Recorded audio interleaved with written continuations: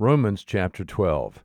I urge you, therefore, brethren, by the mercies of God, to present your bodies a living and holy sacrifice, acceptable to God, which is your spiritual service of worship.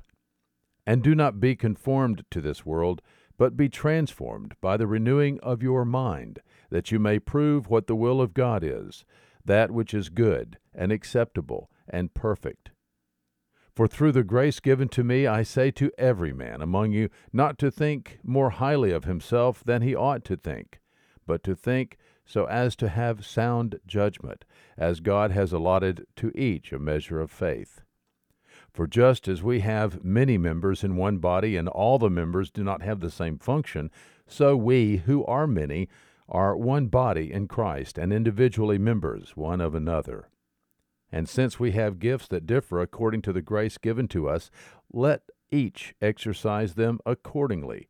If prophecy, according to the proportion of his faith; if service, in his serving; or he who teaches, in his teaching; or he who exhorts, in his exhortation; he who gives, with liberality; he who leads, with diligence; he who shows mercy, with cheerfulness.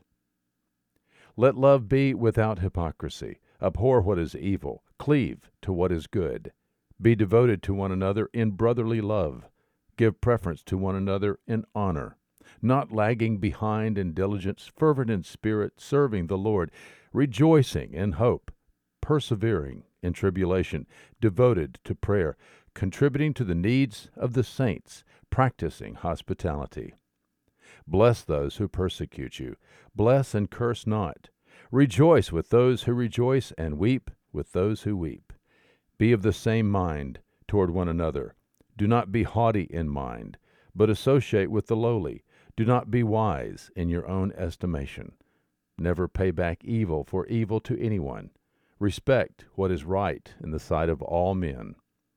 If possible, so far as it depends on you, be at peace with all men. Never take your own revenge, beloved, but leave room for the wrath of God. For it is written, Vengeance is mine, I will repay, says the Lord. But if your enemy is hungry, feed him, and if he is thirsty, give him a drink.